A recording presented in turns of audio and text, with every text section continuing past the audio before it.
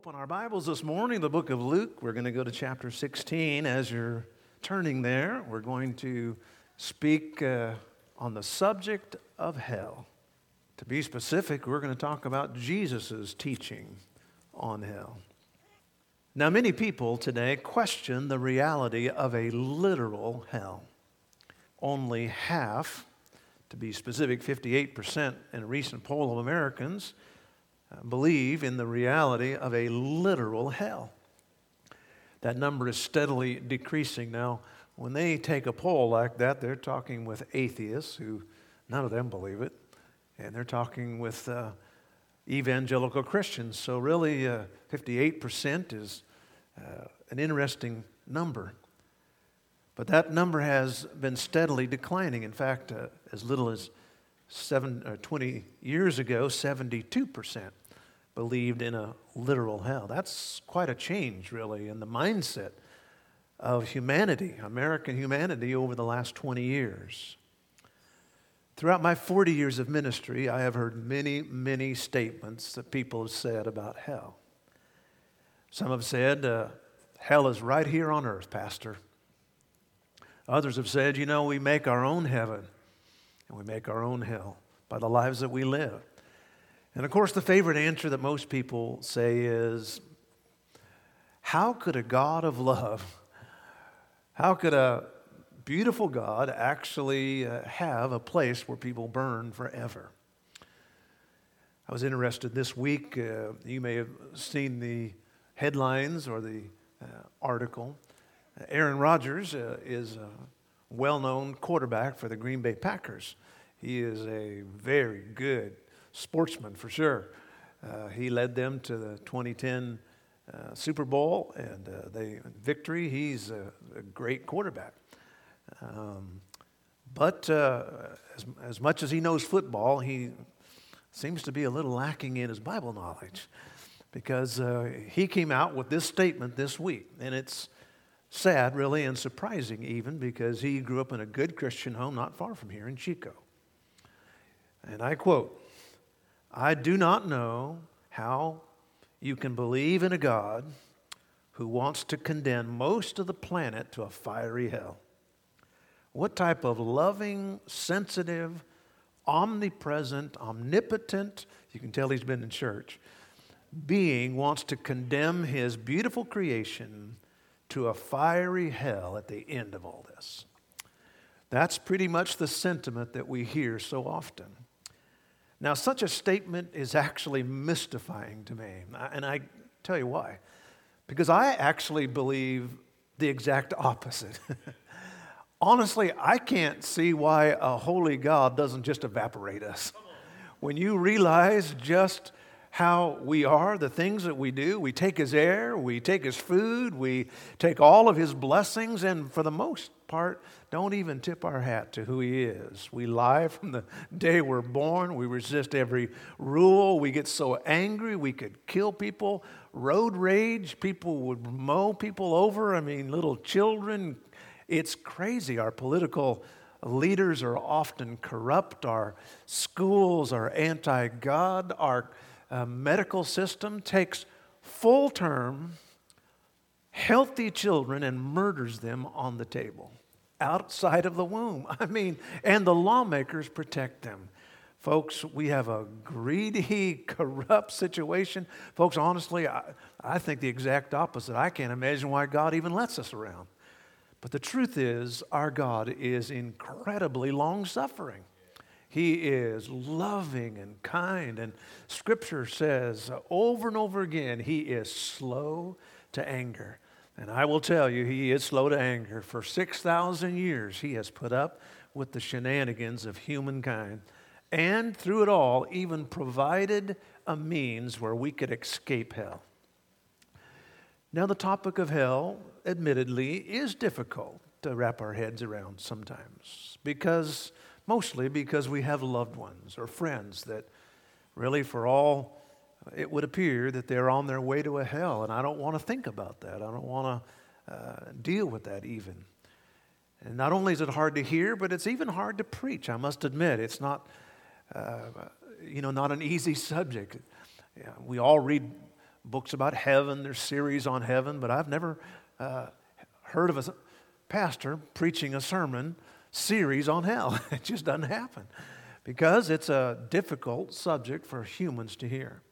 And yet actually, it's a profitable subject. In Ecclesiastes 7 and verse 2, you can jot this down. It's an interesting verse. It says, it's better to go to the house of mourning than to go to the house of feasting, for that is the end of all men, and the living will lay it to his heart. Meaning, it's better to really go to a funeral, in a sense, than it is to go to a wedding. Because at a funeral, it says people apply their hearts to wisdom. They begin to think about their end and to think about who they are. Now, the fact of hell is a real biblical topic. Many people will say that, hell, the concept of it came out of the Dark Ages. The church put that out there, floated that doctrine out there to scare people and make them fearful so that they would, could take them over and take their money or whatever, keep them under their thumbs. But the fact is, every New Testament writer talks about hell in one way or another. And the one we get the most about hell is from Jesus Christ himself. And why does Jesus do that? Because he loves us and because he doesn't want us to go there. And folks, here's the good news. Nobody has to go to hell. Amen. That's good news here this morning. Nobody has to go to hell. It is said that former Vice President of the United States, Calvin Coolidge, was presiding over the Senate when one senator angrily told another, "Go straight to hell." The offended senator complained to the vice president, "You're the presiding officer. You shouldn't allow him to say things like that." And Vice President Coolidge looked up from his book he'd been leafing through while listening to the acrimonious debate. And he said, "I've been looking through the rule book. You don't have to go." Hallelujah. Amen. You don't have to go to hell. And the fact is, folks, we don't have to go. And as we're going to see here very clearly, because last week we laid the foundation, but the fact is, this study today is going to clearly lay the blame at everybody's doorstep. If we go to hell, it's because something we chose to do, and we've had every opportunity not to. And so let's look at this teaching here today. Let's pray. Father, thank you for the message.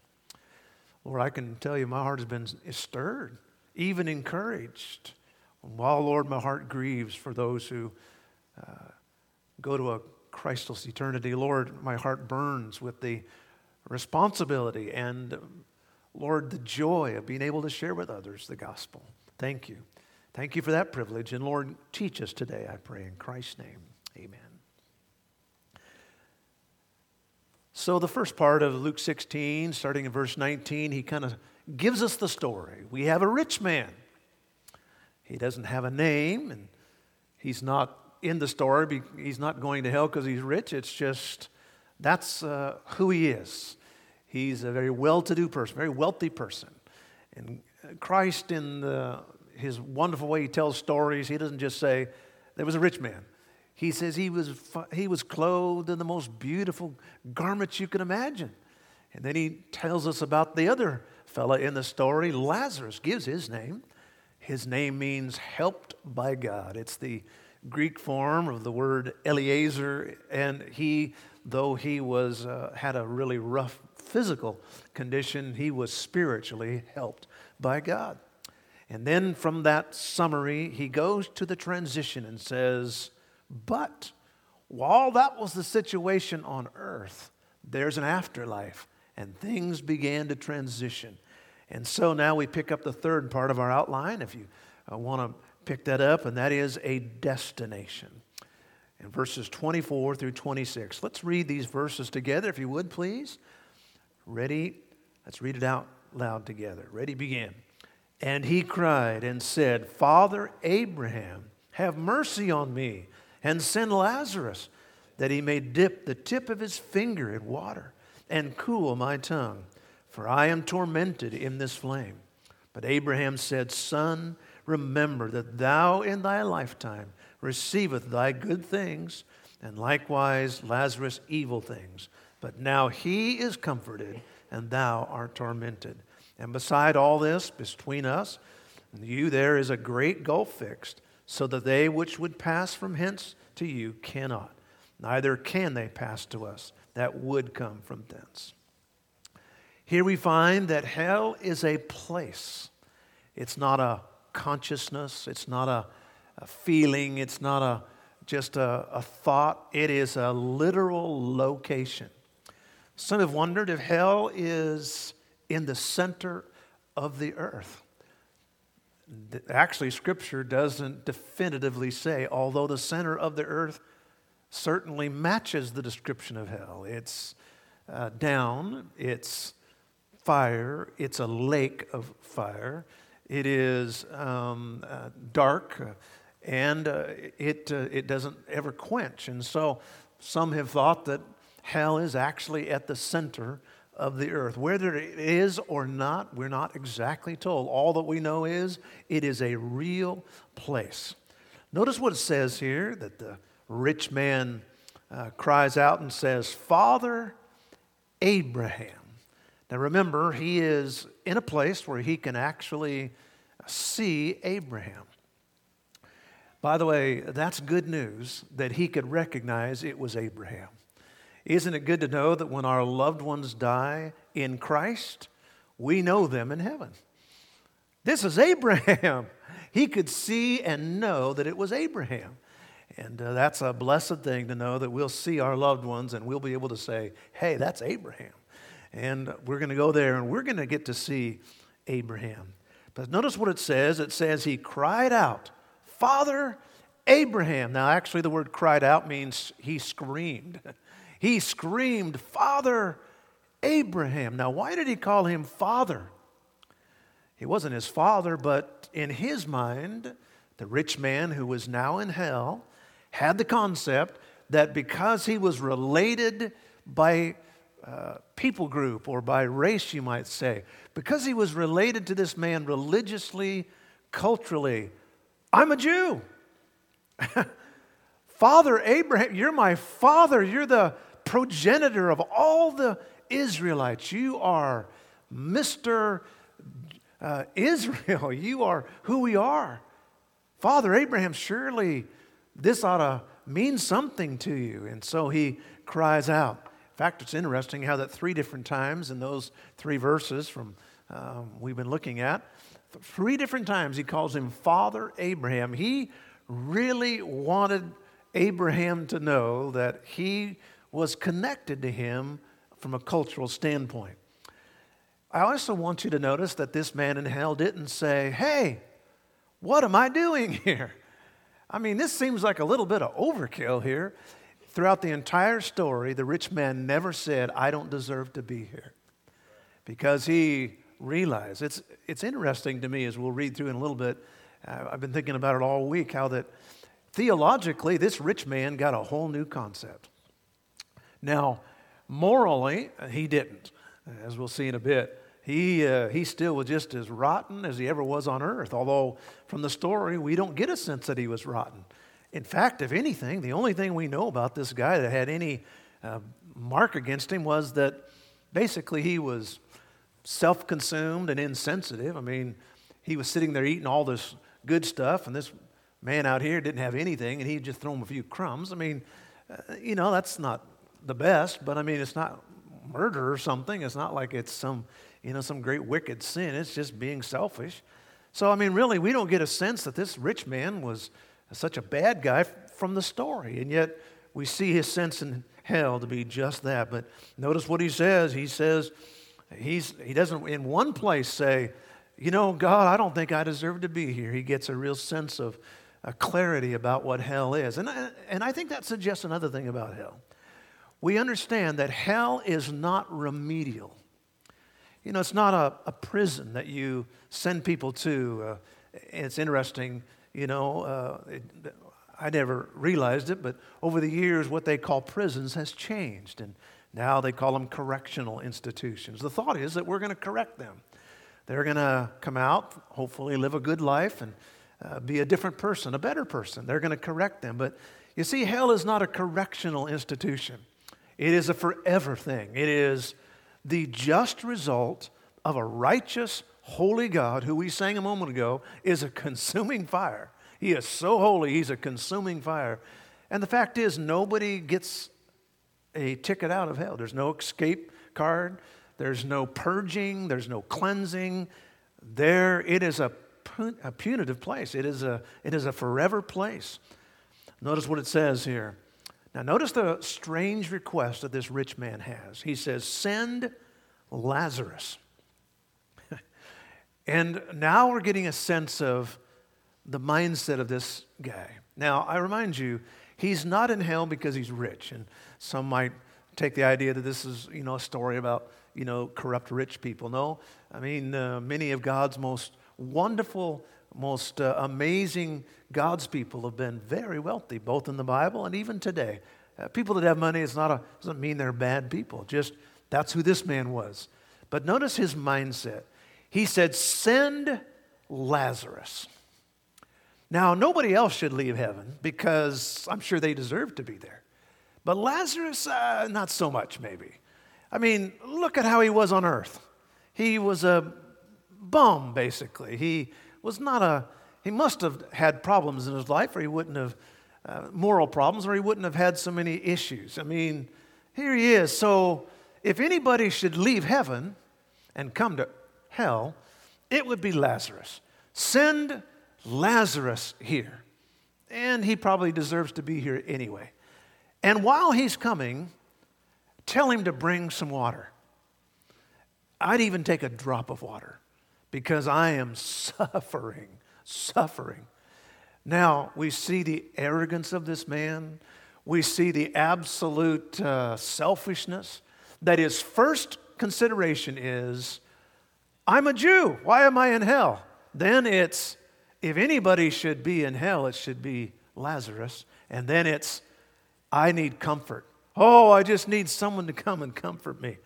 Folks, we realize that hell doesn't make anybody better, sadly. There's no humility in hell. Notice some characteristics of hell, not only in this story, but in other places. And let me just give you a few from the Bible so that we're clear on this. The first physical characteristic of hell, is that it is a place of torment. Torment. Now, I've been in some very uncomfortable situations, both physically and other areas. I mean, I just thought, man, if I could get out of here, I would be so happy. I know right now this coronavirus is really capturing everybody's attention, and I can only imagine what it must be like being on one of those cruise ships, and you can't leave. I mean, imagine what it'd be like to be locked in that place. And knowing that maybe you're just going to keep getting this sickness coming your way. Well, that's torment. In Matthew chapter 8 and verse 29, you may recall that Jesus was casting the demon out of a couple of men who were very possessed, and the demons spoke out to Christ, and they said, "Are you coming hither to torment us before the time?" Yes, hell is a place of torment. Not only is it a place of torment, it is a fiery place. It really is a fiery place. And I know that just seems very trite to people. It just seems so like, how could that be? But Jesus himself. Now, by the way, if we believe what Jesus said about salvation, if we believe what he said about humility, if we believe all those wonderful things in the Sermon on the Mount, for example, why wouldn't we believe what he says about hell? To not believe what Jesus is about hell is to just deny Christ. It is antichrist. Here's what Jesus said in Mark chapter 9 and verse 43, if your hand offends you, and he's speaking about how serious it is to be a moral person, he said, cut it off. I mean, if that hand of yours is causing you these moral issues, he said, it'd honestly be better for you to enter into life maimed than having two hands and go to hell. Because it's a fire that is never quenched. It's a fire. And there is no pain any more painful than the pain of being burnt, I will tell you. It is not only a fiery place and Not only is it a torment place, but it is a place of darkness. Jesus was talking in Matthew chapter 8 and verse 12. He says, the children of this kingdom will be cast into outer darkness. Well, there'll be weeping and gnashing of teeth. You know, outer darkness. Basically, he said, hell is like being lost in space. You're just perhaps tumbling. It's called a bottomless pit. It's called outer darkness. And so it is this sensation of always being out there utterly alone. Mental health professionals call this sense of abandonment uniquely cosmic loneliness, and such it is, because it is, this particular one is isolation from God. And notice what it says, weeping and gnashing of teeth. Weeping, so it's a spiritual, emotional, mental pain. Gnashing of teeth, the idea is that the pain is so great that you just grit your teeth trying to bear it. And my heart goes out to some people in so much pain, and we have dear people in our church, and there's so much pain, and they want to try to make it, but it's just so hard on them, and the gnashing of teeth. And that's what it says here, that hell is like. It is an emotional weeping, but it is also a gnashing of teeth. But it's interesting how that is called outer darkness. Some people have thought that must be that shows a discrepancy in the Bible. In one place, God calls it fire, which is light. And in another place, he calls it darkness. How can it be both fire, which is light, and darkness? Well, even science can help us a little on that. They say that the hottest fire actually is fire that cannot be seen. In fact, they say that black holes are actually stellar mass, that are billions and billions of kelvins hot.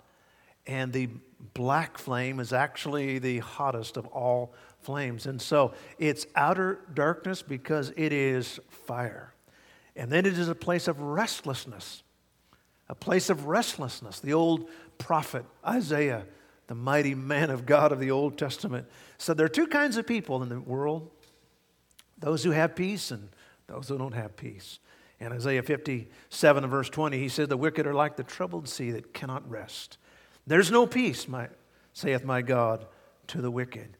And that says, Jesus clarified that a little bit in Mark 9 and verse 48. They're cast into hellfire, where their worm dieth not, and their fire is not quenched. Of all the horrific descriptions of hell, that has to be just about to make your skin crawl the most.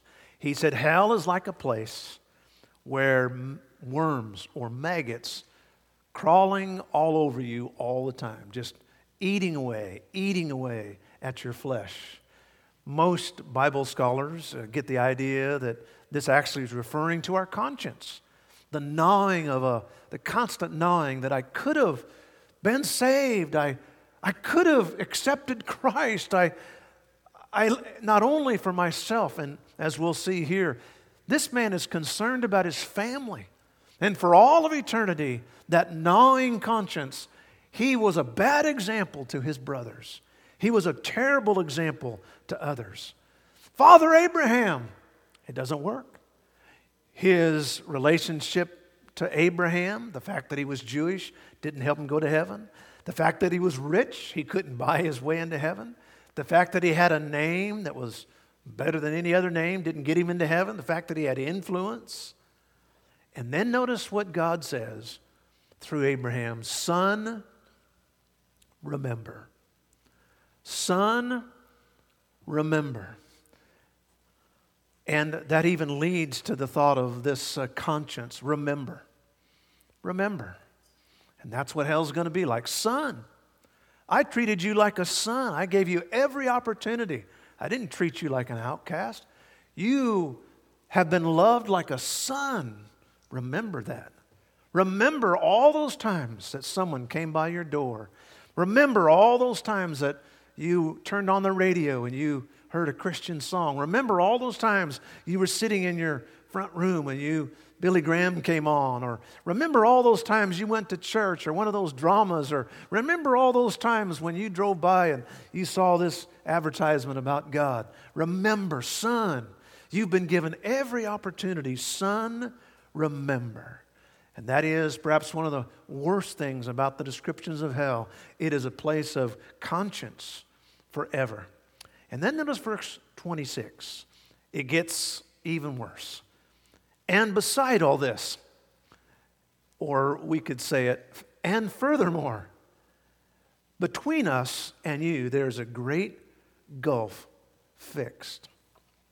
There is a gulf between heaven and hell. Nobody has ever passed from hell to heaven. Now, there's a popular church doctrine out there that says that a person can go to this waiting place and they can be purged, cleansed, corrected, and they can transfer to heaven. And it really helps if your loved ones on earth pray for them. That's why sometimes you'll hear some religious person say, pray for their soul. I'll pray for their soul. My friend, it does no good to pray for the soul of a person who's gone to heaven or to hell, to hell. I mean, their soul is already a decision. It's been done. And here it says there is a great gulf. There's a chasm between the two. I know the pastor at First Baptist in Dallas, Pastor Jeffries, recently got into big trouble with the liberal media, because he said that even heaven has walls. They were talking about, the immigration problem, and the fact is, heaven does have walls, and there's a great gulf between heaven and hell. There's a moat, as it were. There's a big separation, and the fact is, there's nobody that ever has gone between the two. And so there's a summation. He gives us the story. Then there's a transition from earth to the afterlife, and my friend, the afterlife does come. It is a transition. And then we find that hell is a destination. And then finally this morning, now we see the most amazing conversation ever in verses 27 through 31. By the way, this is one of the reasons why this story is so important. Because in the teaching about hell, this is the only story that's a case study. It's an actual study of a person who actually went to hell, and we have what happened. Everything else are doctrine and thoughts, but this we have an actual case study. Jesus told these stories for a reason. Why did Jesus tell us all this? Because he knows how we think, as humans. Verse 27, then he said, I pray thee. Notice all the religious terms that this rich man in hell is saying. I pray. In hell, he's praying. What's he praying for? People have the idea that in hell it's not religious, but fact is, people get real religious there. I pray thee, therefore, Father, here we go again. He's claiming his Jewish heritage. Send him to my Father's house. If Lazarus can't come to me, then at least make him come alive. Let him walk down the street and talk to the people in my community, especially my house. Verse 28. For I have 5 brothers, that he may testify to them, lest they also come into this place of torment. He himself says it's torment. Verse 29, Abraham said unto him, they have Moses and the prophets. They have Scripture. They have the Bible. Your Jewish brothers have the Bible. They have Moses, they have the prophets, they have the Psalms, they have all the Bible. Let them hear them. And he said, no, Father Abraham, that won't work. The Bible's not good enough. The Bible's not good enough. If one went from the dead, if they were raised from the dead, and they would repent. Now, isn't it interesting that now he knows what it takes to go to heaven? Repentance. All of a sudden, now on earth he might have said, you say you're good, you say you're bad. He says he's good, he's bad. I don't know. I'm confused. On earth, but in hell, perfect theological clarity. Perfect. They have to repent. They must repent. I know they have to repent. Interesting how all of a sudden the theology clears up in hell. No excuses. You can say all you want to on earth, but not in hell. Oh, they have to repent. Verse 31. Notice the somber words, the chilling words of Jesus. And he said unto them, if they hear not Moses and the prophets, if they will not listen to the Bible, neither will they be persuaded, though one rose from the dead. And here we find the bottom line of why people go to heaven and why some go to hell. Because some trust Scripture and some don't. Bottom line, the scriptural truth of the gospel. The gospel is not something that rabbi whoever says or guru whoever says or pastor whoever says. That's not the gospel. The gospel is recorded in Scripture. It's what God said in His love letter to mankind. It is the written Word of God. And notice He clarifies that it is what is written. Now, I know these people want to sign, and I talk to people all the time. Well, I'll tell you one thing, if I could just really know. I remember this past summer, Pastor Mike and I talked with a man who said, you know what, I'd really like to believe this, but I'm just a real scientific kind of person. And I'm just going to need proof. And I remember Pastor Mike wisely said, you're not going to get any. What? No, you're not going to get any proof. Well, I deserve proof. I'm a thinking human. I deserve proof. I'm not going to get any. Because everything you need to go to heaven, you've already been given. You have been given the written word. And if you won't accept the written word, then you won't accept a miracle. And Jesus even very clearly pointed out, if they won't accept the written words of Moses, they didn't believe Moses back then.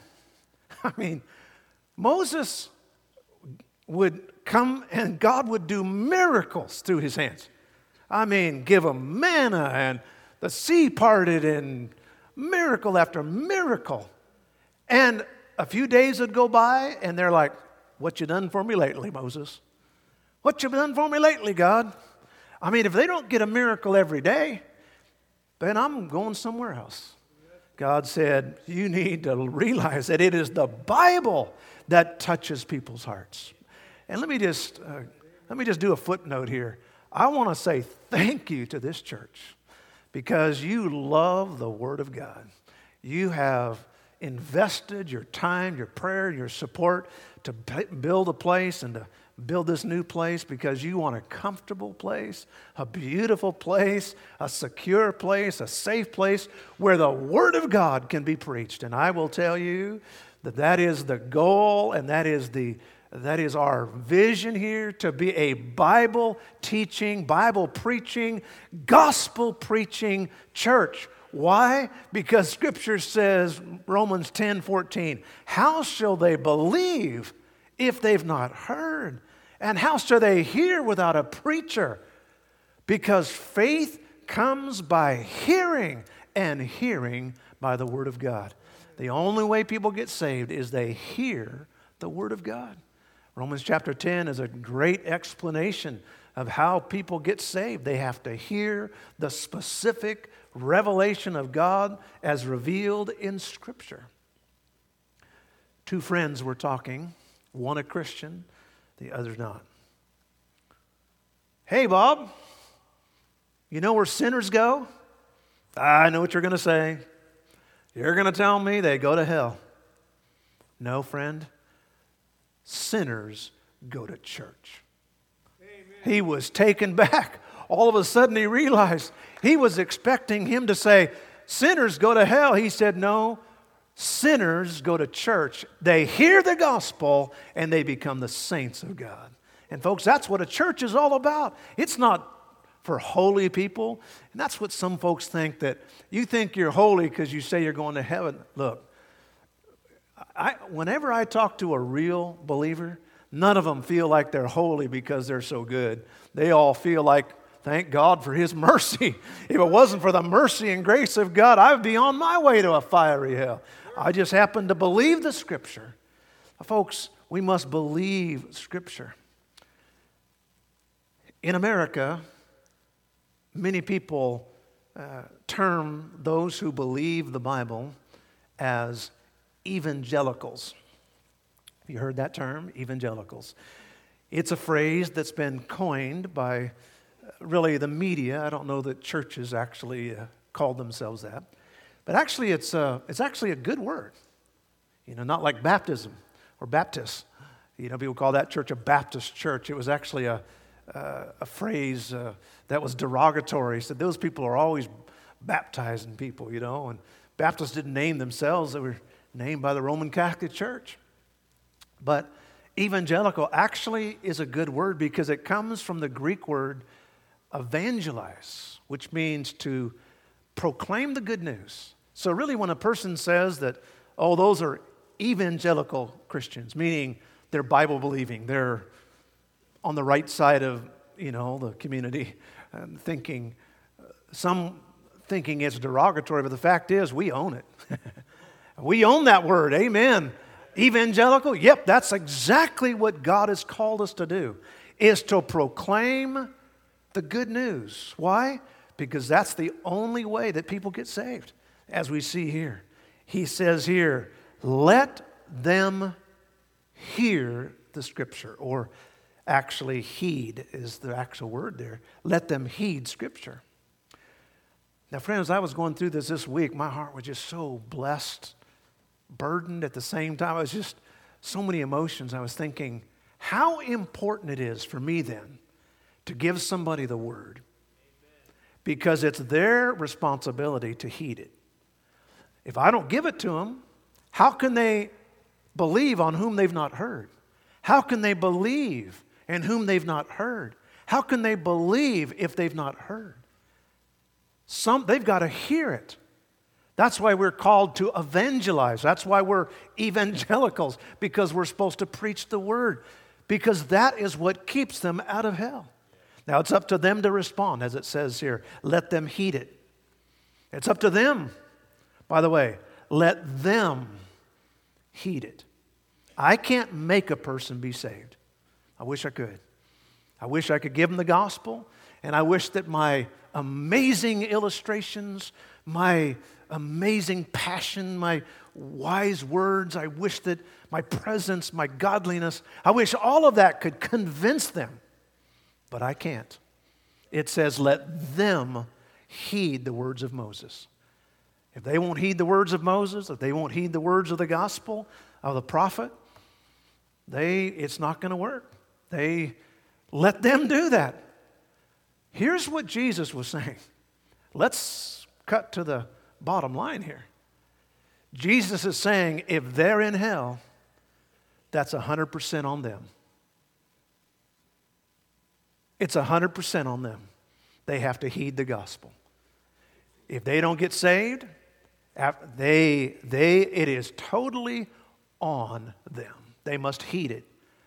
They can't blame, oh, my dad was an inconsistent Christian. At church, he was one way, and then he'd come home, he'd be mean to us. You may be able to tell your friends that, but that doesn't wash with God. You might be able to say, I was abused. And as terrible as that is, it doesn't wash with God. You might be able to say, well, I was a scientific kind of person. I just didn't have enough facts. No. Did you know that at the time of Christ, there was not one Jewish person that didn't have the Word of God? Not one. Not even one that had not a copy of Scripture. They either were taught it, they had it in their home, they had it in the temple, they had it with their friends. Whatever the case is, they had the written Word. Jesus said, it's not a fact that they don't have it. Much like America today. Folks, this country has the gospel. They have the Word of God. It's just that they need to heed it. They need to know it and then receive it. I must tell you that the saddest road to heaven is to walk right by a church, to walk right by a person at work who has been telling you about Christ. There's something different about you. All I can tell you is what Jesus did. That's why I think everybody ought to have a 30-second answer, Well, I'll tell you what. The Bible said, for God so loved the world that whosoever believeth in him should not perish but have everlasting life. I believe that. That's what made my difference in my life. 30 seconds. But what have we done? We've given the word, and somehow the word gets into people's hearts, and then they must heed it. I still recall that precious young lady who's studying to be a doctor in the Philippines, and I asked her how she became a Christian, and she said, I saw on the back of a jeepney the words, "You must be born again." And a jeepney is like a little taxi, basically, almost looks like an SUV, an old SUV in the Philippines. And she said that phrase just kept rolling around in my brain. You must be born again. And it had the reference, John 3, 7, is it? You must be born again. She said, I kept ringing her up. And then she said, I was there in medical school, and someone came along into the dormitories and gave every one of us a New Testament. And I opened it up, and on the front page it said, you must be born again. And here's how. She said, I read that, and she said, I accepted Jesus as my Savior. Isn't that a beautiful little message? But what happened? It was the Word. It's the Word that gets people saved. That's why we put the Word out there. That's why we put it out through the media. That's why we put it out through the broadcast, the podcast. That's why we preach it. That's why we give out tracts. I mean, the fact is we are evangelicals. We give the good news. We give the Moses and the prophets. And by the way, everything that anybody ever needs to do to get saved is found in the Old Testament, just like the New Testament. It's there. I know that my Redeemer liveth, Job said. The Bible says that Noah found grace in the eyes of the Lord. Abraham believed, and it was counted to him for righteousness. No, everything we need is found in the Old and the New Testament. Nobody can ever say, well, I just didn't have a chance. No, it's 100% on them. Nobody gets any more than the Bible. But we have the Bible, and thank God we have that option. I was reading this week, and I close with this, some of the famous last words. In this case, tragic last words of people who were atheists and agnostics. Edward Gibbon, you may know that name, especially if you studied history in college. Edward Gibbon was a great English historian. Extremely bright and well studied. His book, The Decline and Fall of the Roman Empire, is perhaps the greatest historical study of all time. But he was also an atheist. And he came to a very bleak end at the end of his life.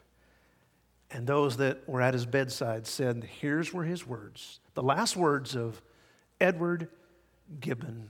Bright, intelligent, smart, university scholar. All is dark and doubtful. Voltaire, the famous French atheist, if you've ever spent any time in a university or college, you will, of course, have read the words of Voltaire.